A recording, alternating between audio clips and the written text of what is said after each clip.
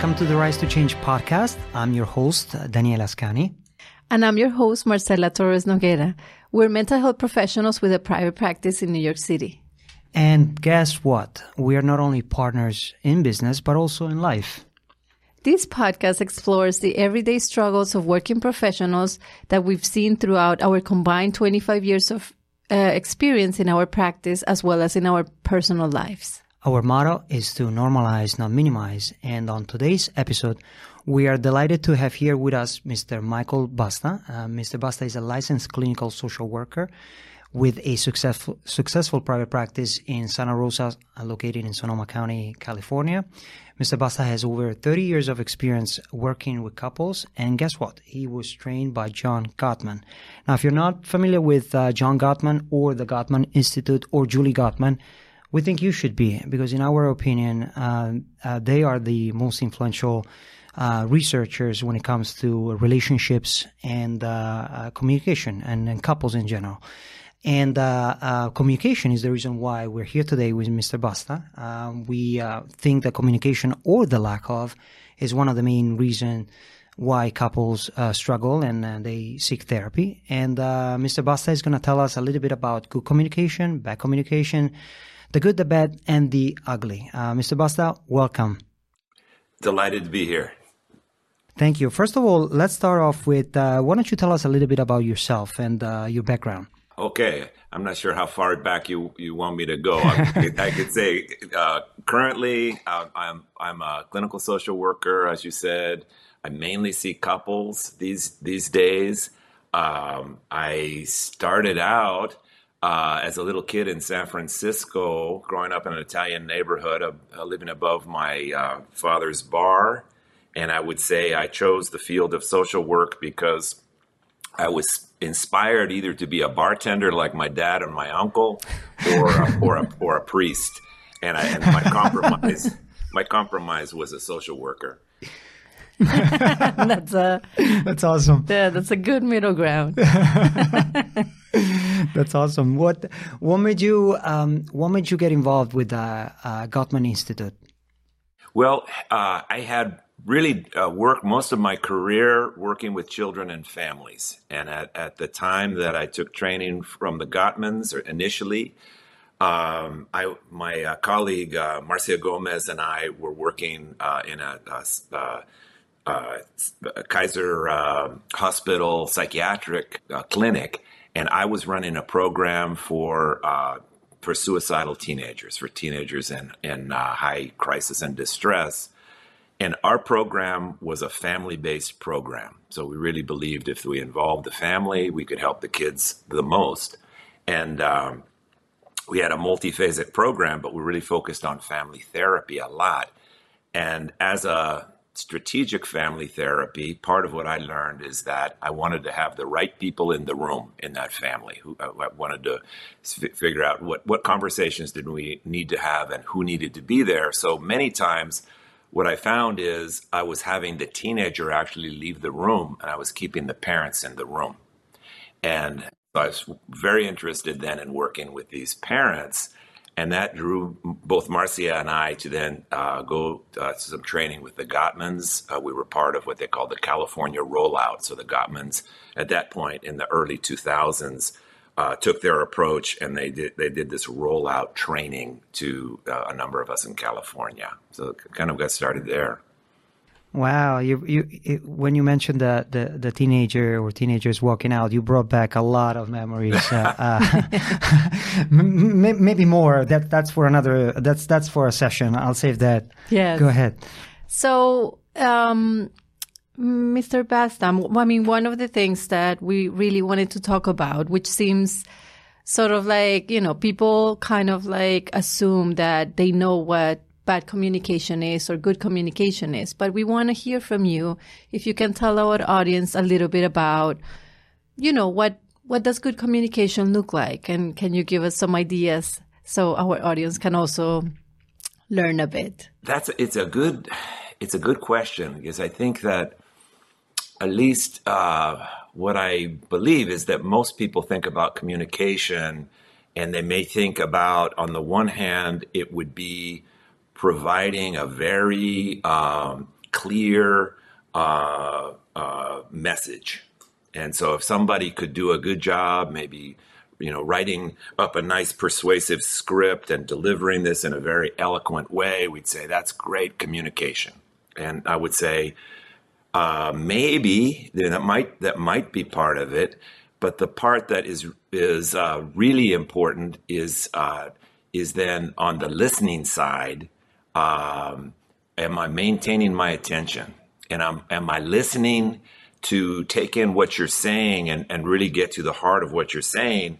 Or am I really only getting part of that, but formulating in my head ways I'm going to come back and counter what you're saying, right? Which is kind of what we're trained to do, to come up with a kind of a critical response, say. So I would say for communication to be really good, number one, we got to be present, not distracted, but present and taking in the information. And on the speaker side, and this gets into right away into one of the findings from John's research, is that it's not enough. It's not enough then just to have the listener be a really good listener. There are forms of therapy that really just work on the listening, but how that speaker delivers their message is really important. If that speaker delivers that message in a way that is very harsh, right, harsh and critical, or putting their partner down, that's predictive of that communication being really bad, and then bad things for that relationship. So you're saying part of it is just being able to be present.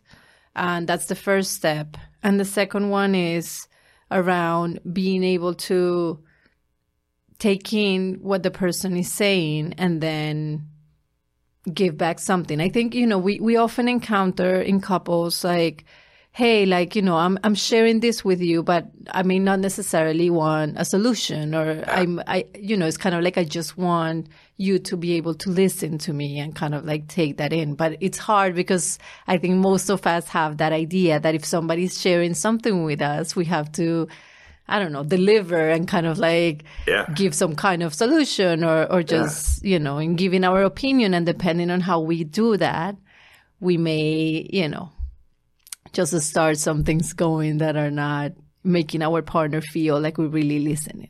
Yes. Yeah. I think that you hit on a very important point because, for many of us, and some people have generalized to say this is more of a guy thing, but I talk to plenty of women that would say the same kind of thing, that there's this feeling that if I don't give you some good advice, I'm really not doing my job. And amen. That's wow. That's we're gonna put that on a loop so that we tell our audience. That's awesome. What you just said. That's awesome. Carry on. I'm sorry. Yes. Well, what I was going to say is then I think some of this then is the art of figuring out, and maybe you just got to ask. So do you want some advice here, or you want me just to listen? Right? Because yes. Right? Because these are different kind of conversations. Sometimes people really do want advice. I may not know what to do with a situation, and I may just be throwing my hands up. But I think probably more often than not, with most of us, what we find, whether we're aware of it or not, is we're wanting to just say some things. And as we're talking, we may be moving towards feeling better about a situation and maybe even coming up with our own solutions. So if we can have a partner that is there just to hear us out, reflect back what we're saying, or just say some things, or even just go, oh, yeah, good. Oh, no kidding. Oh, that's horrible. Some things like that, that may just do it right there. Yeah. And I was thinking about what you said about being present, that nowadays it's so hard for us to be present because sometimes, we're like, we get a message on the phone and then that which seems so simple as sort of like the first step already becomes sort of like an obstacle for a lot of couples that is like, okay, I really need to tell you this, but you're busy, or when can I say this to you, right? And that's another piece of, I guess, good communication, finding a time when, it's like a good time, or checking with our partner. Is it okay? I have something that I want to share. Is it okay if we talk about it right now? Right? Exactly. Yeah. Yeah. That's, I think that it's exactly right. And I think that we're all subject in this world to having this great technology. I mean, the technology that lets us have this meeting like this, it's incredible. And at the same time, we're subject to this mass distraction. I think in the morning, I think, oh, I have to stop and think. Do I reach over and hug my wife first, or do I grab my phone because I want to know what the weather is and what happened with the stock market? Yes. Yes. You can ask Alexa. Yes. Exactly.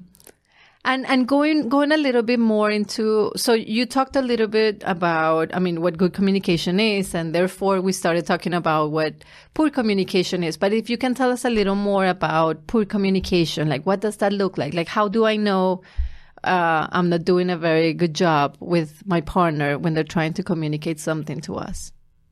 Well, that dips us right into, I think I won't say it's the biggest finding, but the most popular early finding that came out of John Gottman's research, and that was what he called calls the four horsemen of the apocalypse. So what he found in this research is that there are four behaviors that if you see coming up in a conversation are predictive not only of that conversation going bad, but in the long term are predictive of a relationship falling apart if that couple is in a pattern of having these behaviors come up frequently. And so these four things he called the four horsemen of the apocalypse, or like the foretellers of doom, for that couple, are number one, criticism. So what he means by that would be bringing up a problem that focuses on your partner being the embodiment of that problem. In other words, I am upset because I went out to my truck and there was no gas in it, and I was worried I was going to run out of gas on the way into the office. And so I turned to my wife and I say, once again, you're so thoughtless. You left me with an empty tank. Could you just, remember every once in a while, stop and get some gas. Don't leave me like this. Right? Mm-hmm. Now, I could have said that in a softer way. I could have said how frustrated I am. I could have said, I really need you to help me out with this, and please get gas. But instead, if I turn that into a statement of my partner's character flaws, then he would say that's criticism right there, right? Attacking the character. Yep. Attacking the character of your partner. The other one, he said, is defensiveness. And this is not a fancy, like Freudian kind of theory. He's just saying, if you're in the conversation and you find yourself either listing all the ways that you're right, like a laundry list of these things, I'm an innocent victim. Here are the reasons why it's not my fault, or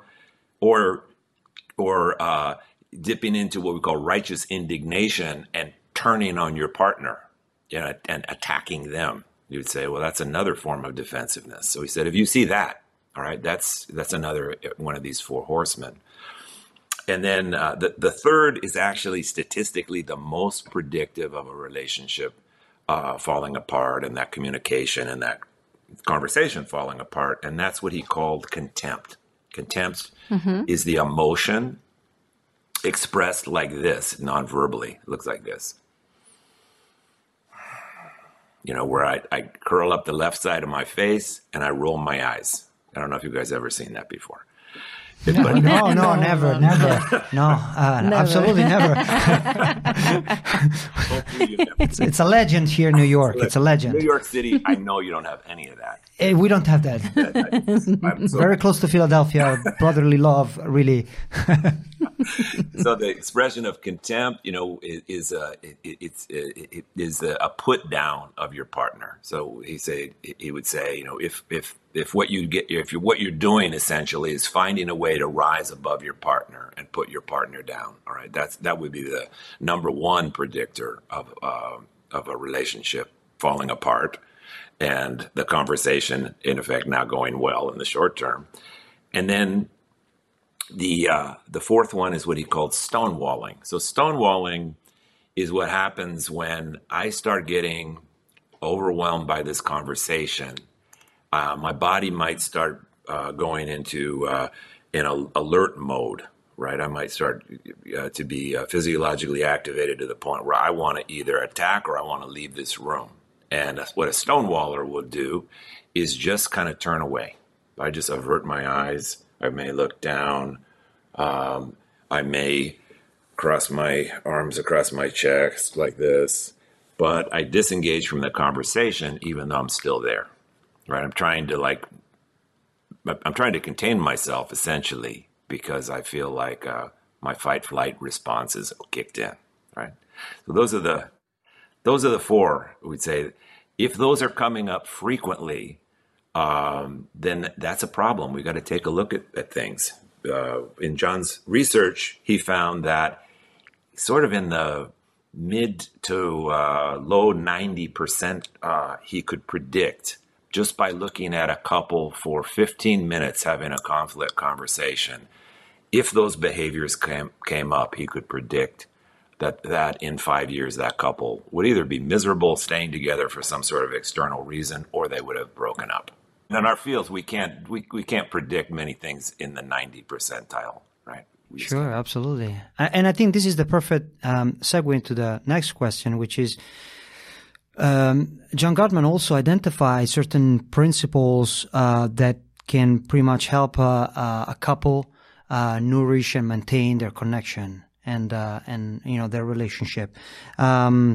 I think he talked about love maps and fondness and admiration and all of that. Can you just tell us a little bit about that? Yeah. So in this research, initially they came up with 7 areas, and they said, and if you read the book, The 7 Principles for Making Marriage Work, it's based on that research. That was this original longitudinal study where they would have couples come back, every 4 years.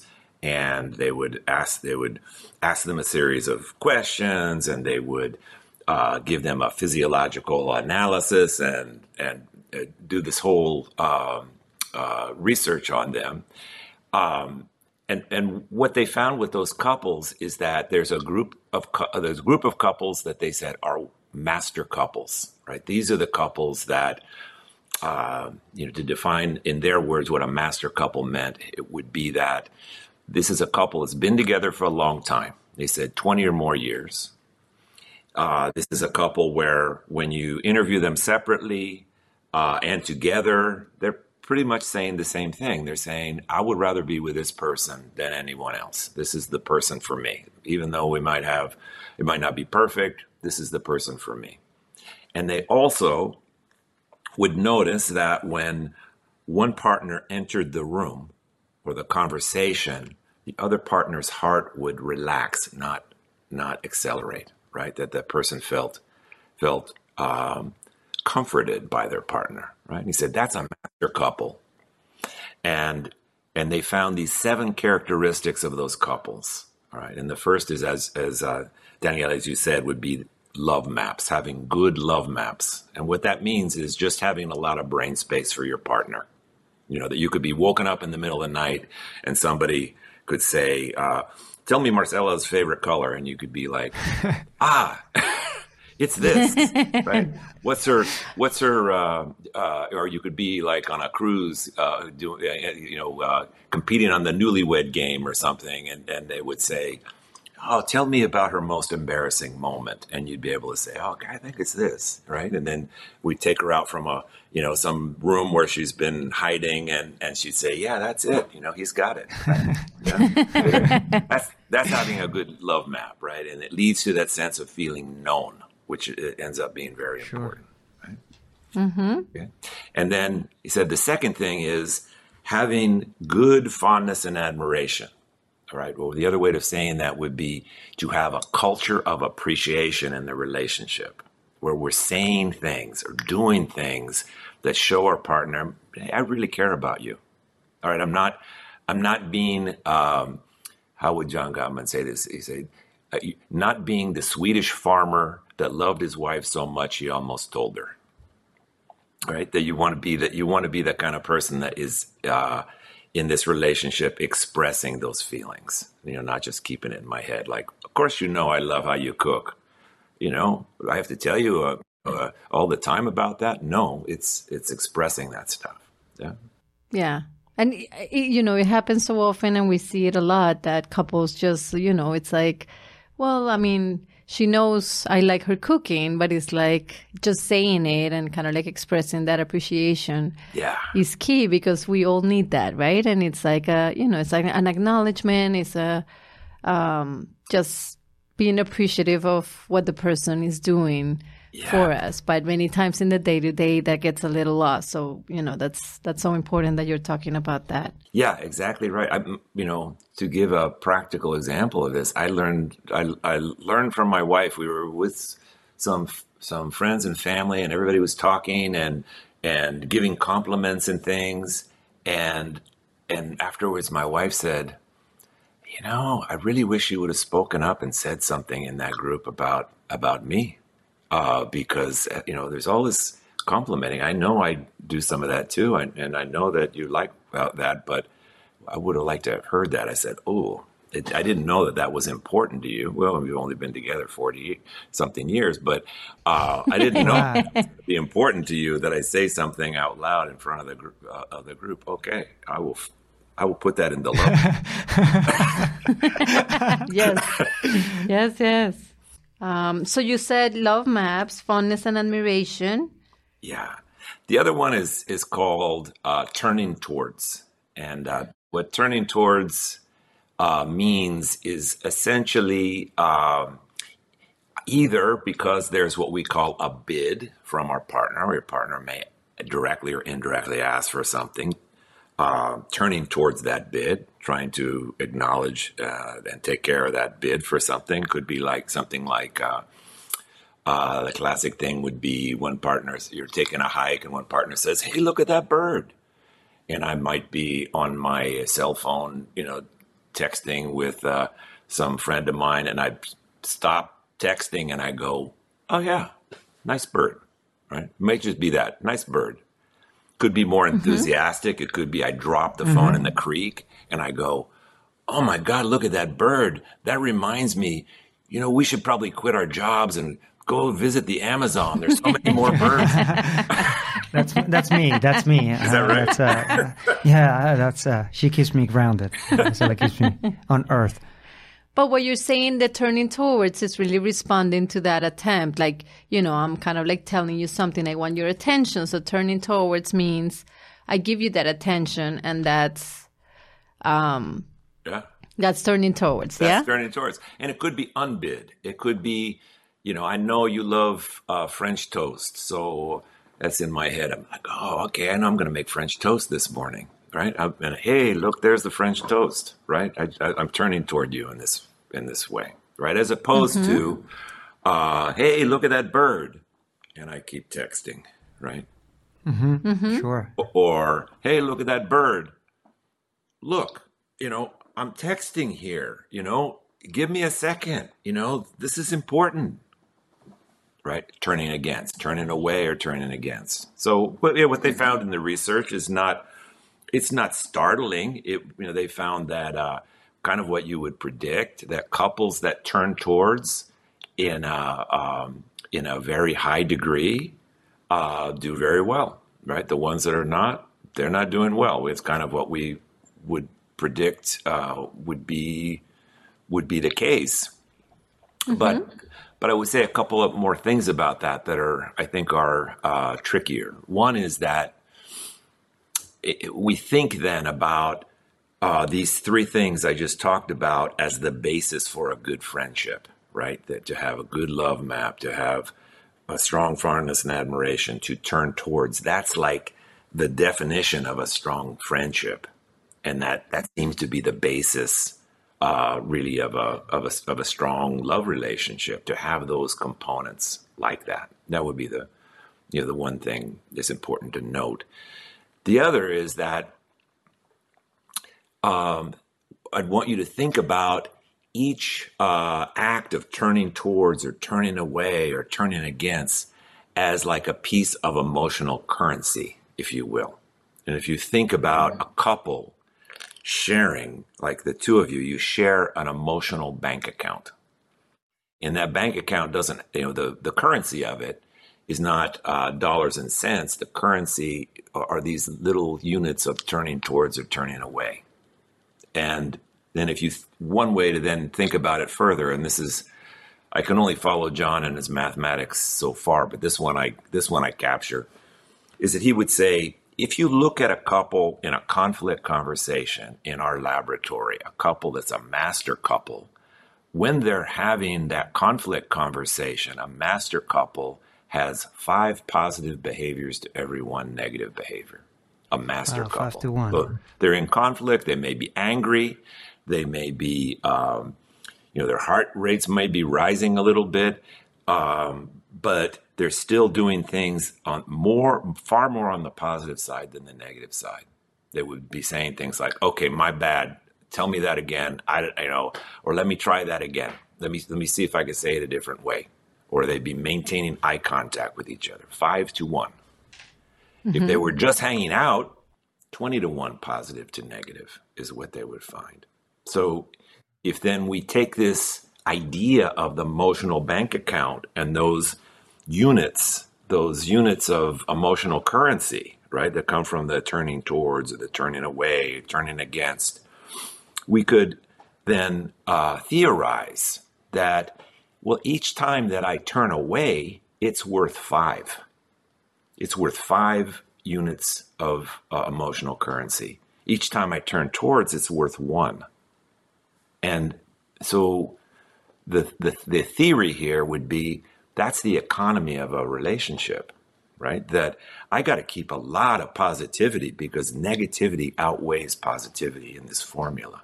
So I better keep a lot of positivity going. If I just put it on in neutral, when I say I'm going to coast, we're just going to keep it low energy here, that relationship will eventually deteriorate over time, right? Because of that. Yeah. Yeah. I like the emotional currency, especially, here in New York. That's resonates.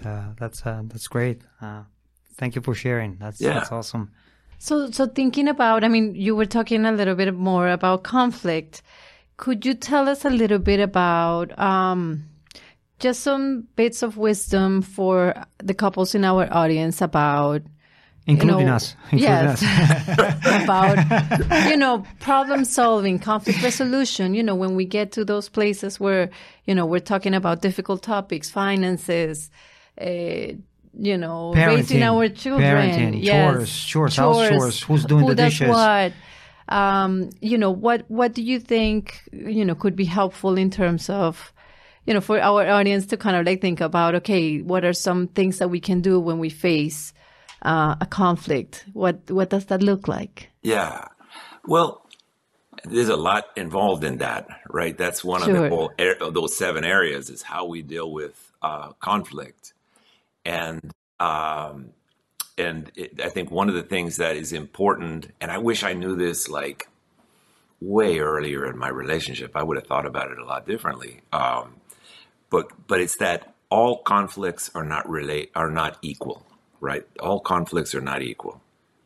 So if you look at the problems that couples have, the issues that they have, what John found in the research is that roughly 70% of the problems that any couple has are what we call perpetual.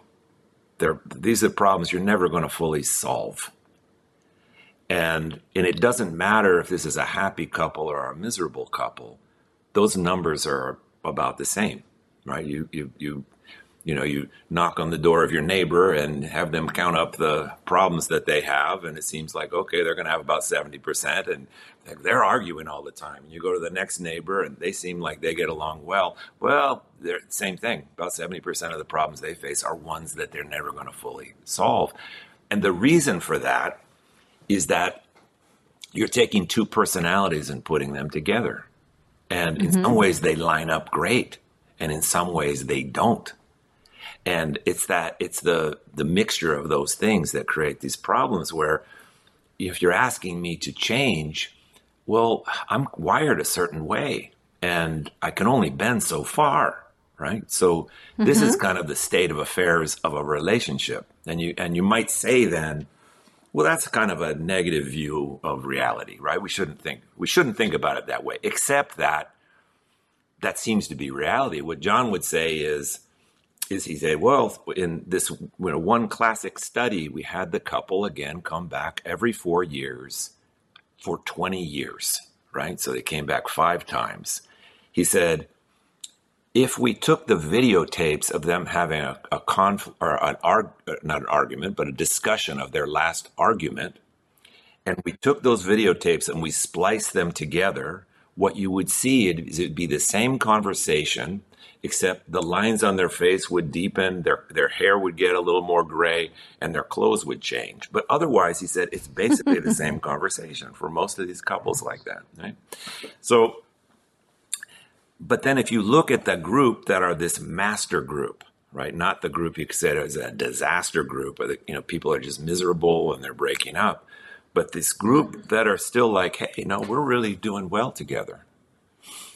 They still have that 70% of their problems being perpetual. But those couples have found a way to accept each other in a different way. And they have found a way to be in a dialogue, which is not about saying, my life's work here is changing you into something else. Instead, they've found a way to keep talking about these issues, realizing that they're very different in these ways, but always coming up with little compromises that are temporary, right? It's not a final fix to the problem. So say, for example, and you could name any problem. If we said parenting, sex, the in-laws, money, like all of the classic problems that couples, might have, we could say, well, those could all be perpetual problems. How the couple talks to each other ends up being really important. That's the key.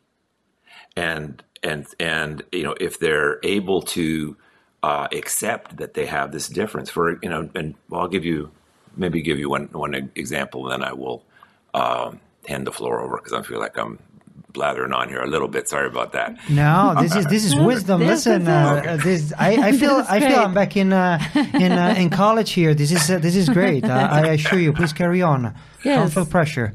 Well, the classic would be like this. Here's one partner that is very introverted and doesn't really want to spend a lot of time with other people, but they meet somebody that really lights them up, and this person is very outgoing and social.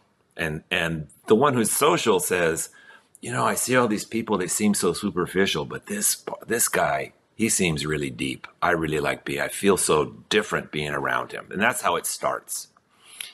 But then we get like 5 years down the line, and the introverted partner is saying, you have everybody in the neighborhood at the house all the time. I need some space. I can't handle this. Like, everybody's here all the time. I have nothing. And the other one's saying, look, I can't live in isolation, right? I need to be part of the community. And this is how I grew up. And I don't know what's going on with you, right? As we say, well, that couple could really get stuck like that, right? Mm-hmm. Right? That the very thing that pulled them together, or one of the very things, now is the thing that becomes this big problem, right? Where they're like this. And so the solution there is not to say, let's get in our heads more and let's use a rational problem solving approach. And let's say, well, okay, how can we come up with the best way of dividing up our time so this works for everybody? The solution is each one of them needs to be seen by their partner for who they are, warts and all, right? They need to be seen as like, this is part of who I am. And if you can have that, then I would say now there's a little platform where we can talk about okay, Saturday night you want to have your friends over. I can deal with that. Let's talk about a compromise for this week, right? Maybe the compromise is going to last a month and we're going to have to talk about it again because then I'm getting overwhelmed with that. But I feel so isolated. Okay, but can we talk? That's how a master couple does it, I would say. And the opposite is that couples will get gridlocked. They'll just get stuck in that kind of a problem like that, with that 70% type problem. Yeah. One of the things that I think was so important when you said to make a distinction here between problems and perpetual problems, because there are certain things that always come up, and there's no, it is what it is. They're called life, right? Yeah. That's. But I think it's important. I thank you for sharing that. We want to be respectful of your time. I think we have room for maybe 2 more questions or something. Yeah. Well, one of the things that we often hear from people that reach out to our practice. Sometimes individuals may reach out and they may say, I'm having a lot of issues with my partner, but, they're not quite ready to start therapy. What do I do? Can you tell us a little bit about, what can a person do when their partner is not yet ready to kind of like delve into, issues or just things that they're struggling with? Yeah, that's a good one. I think that's a classic kind of a situation. I think as a couples therapist, I would say it is the minority of the time that both people come in with equal motivation into therapy, on that end of it. And I think that I don't have every perfect answer to this, but I'll tell you what comes to mind is the first thing is for the partner that is aware there's something going on here, and I really think we need to change things up, is, again, not to fall prey to criticism and contempt, right? To bring up the problem, owning it as something that is troubling to you. That I'm finding myself being sad lately. I'm finding myself really worried. I'm finding myself confused. I need for us to have some different conversations. I need for us to try to do some things different here. Can we talk about that? Right? I think from the beginning to start like that. One of the things that becomes problematic is that if the problem comes up where one person is saying, in effect, I think I have my act together here, but if we just worked on you a little bit, then maybe we could move things forward. And I'm saying this for your own good. Yes. It's also so different, when you're saying it, and we talk with couples all the time. And one of the things that I think we kind of like don't think about so much, but it sounds, when you said it, it reminded me of that, how talking from the I, right? Like from this is what's going on with me, and then sharing that with our partner instead of saying, you always do this, or you never listen, right? And just starting just a conversation from there is so different. Like it sounded so different when you said it from like an I perspective, right? And that's so hard for us to do sometimes. Like, when it's just not the way sometimes we're used to talking, right? No, absolutely right. That's absolutely right. So it does take slowing it down a little bit, and it also makes a person more vulnerable to say that, right? Because if I say that, I'm revealing more of myself, and then you could attack me, and I could then really feel like, okay, I put myself out there and I got shot down, and that could hurt. So it's harder to do that, right? It's harder to do that. On the other hand, I think, getting back to your original question is, it will not, by using what we call a soft startup like that, it doesn't guarantee your partner is going to say, okay, this is great. Let's buy all Gottman's books, or let's go into therapy now. You've really convinced me. That doesn't guarantee that, but it does up the probability that it's going to be a better conversation. I think that one is true.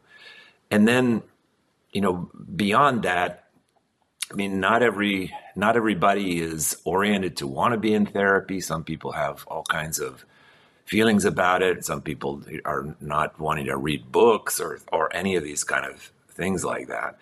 But I think if you can start out hopefully earlier, not when things just are in a disaster place, and start talking about, well, what are some of the things, can we learn some things? Can we talk about some of these things? Yeah, that may prevent a lot.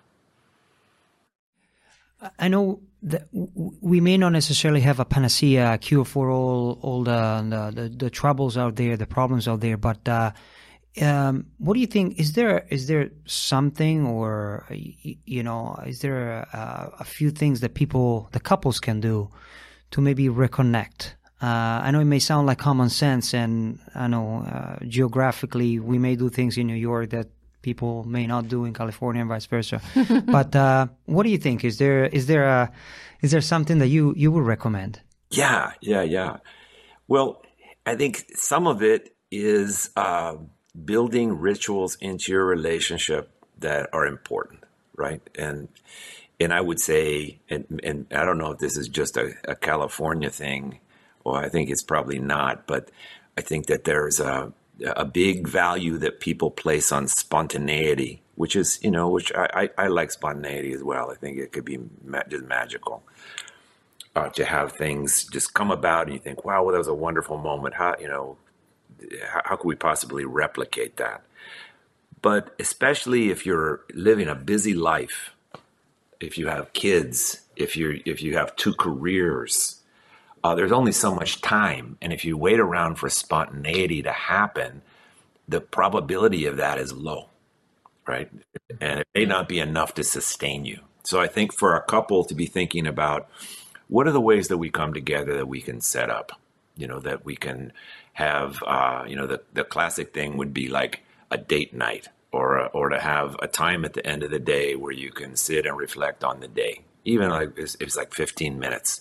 Can we talk about what happened today? Or at a meal, right? To break bread together and say, this is an important thing as a family. I would say as a mental health professional, I deprived my family of being present for many meals because I was working evenings in a teen crisis program, right? But there was a cost to that. But I think to sit and have a meal together, and in that meal, have a conversation about the day, talk about the highs and lows of the day for each person, something like that. So I would say, develop rituals. That could be very important. Things you can count on to come together. And, very often we hear, couples may watch TV while they're eating, for example. And it's sometimes how do we, even if you do that, and that's an important ritual for the two of you, when is another moment when that might be, right? It might be a more possible thing for you to actually talk to each other and kind of check in. Hey, how was your day? Or, what's going on for you today? Exactly. Or Argentina won yesterday. Argentina, how are yes. you feeling about that? Yes. Yeah, exactly right. Yeah. Yeah, we also want to congratulate Argentina for their win. Yeah, go Messi. Yes. I mean, it was a good game though. My hat to France for putting up a fight till the end. Michael, one thing that again, we want to make sure that we're respectful of your time, and tell us a little bit about what you do out there. And we have people that are relocating either to California, some clients that are thinking about it. If they're struggling, everything, what can you do for them? How can they get in touch with you? Please tell us, how can people find you? Okay. Thank you for that. At this point, I'm on the part of my career where I am slowing down. So I spend a lot of my time nowadays trying to hang out with my grandkids. I take care of my granddaughter one day a week, and I try to hook up and play a little soccer with my grandson whenever I can. But I do maintain a couples therapy practice, and at this point though, I am only taking on new couples for what's called marathon therapy. So this is a variation of Gottman method couples therapy. If you go to the website that my colleague Marcia and I share is SonomaCouplesWorkshops.com. You'll see a little bit about what we've done in the past. We used to offer couples workshops. I used to do more training of therapists in Gottman therapy that wanted to be certified in this method.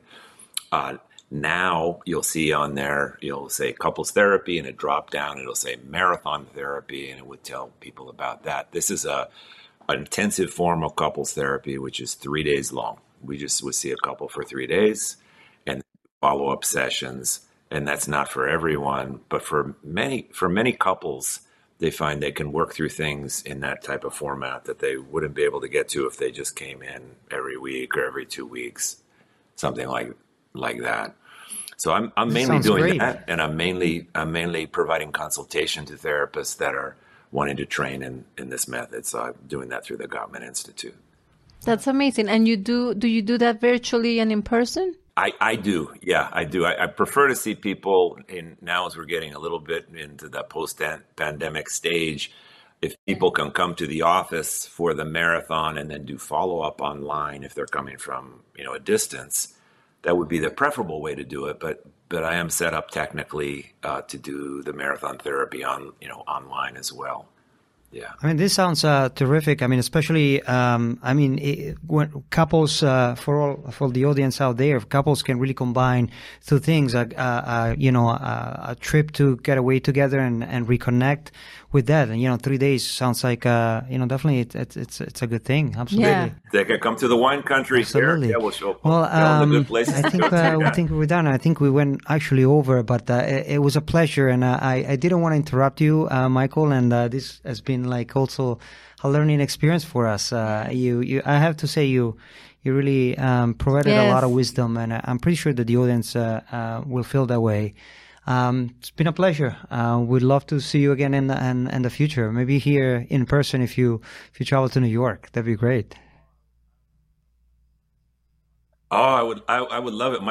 My daughter used to work in the fashion industry in New York, and we would go out to see her. So we got to love New York City. So, nice. Yeah. That's wonderful. I make excellent pizza from scratch. I make the dough myself. Okay. Yes, so yes. That's a great invitation for me.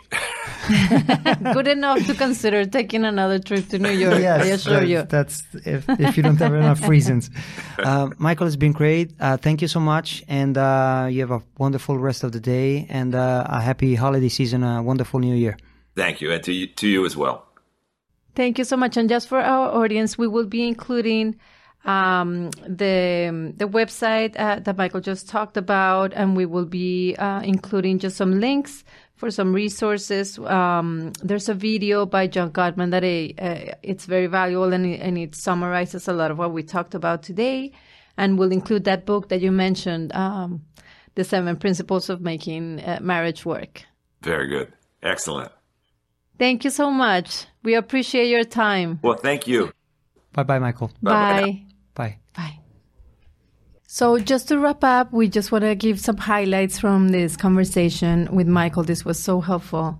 One of them is that the basis of a strong relationship and thinking about good communication, he gave us some ideas. So one of them is love maps, so making some brain space for our partner, expressing fondness and admiration, and turning towards as just predictors of good communication in our relationship. Then he spoke about the 4 horsemen of the apocalypse, so things that predict that our relationship is not going to go very well. Criticism is one of them, so focusing on character flaws in our partner, being defensiveness, contempt, and stonewalling, basically not turning towards but turning the other way.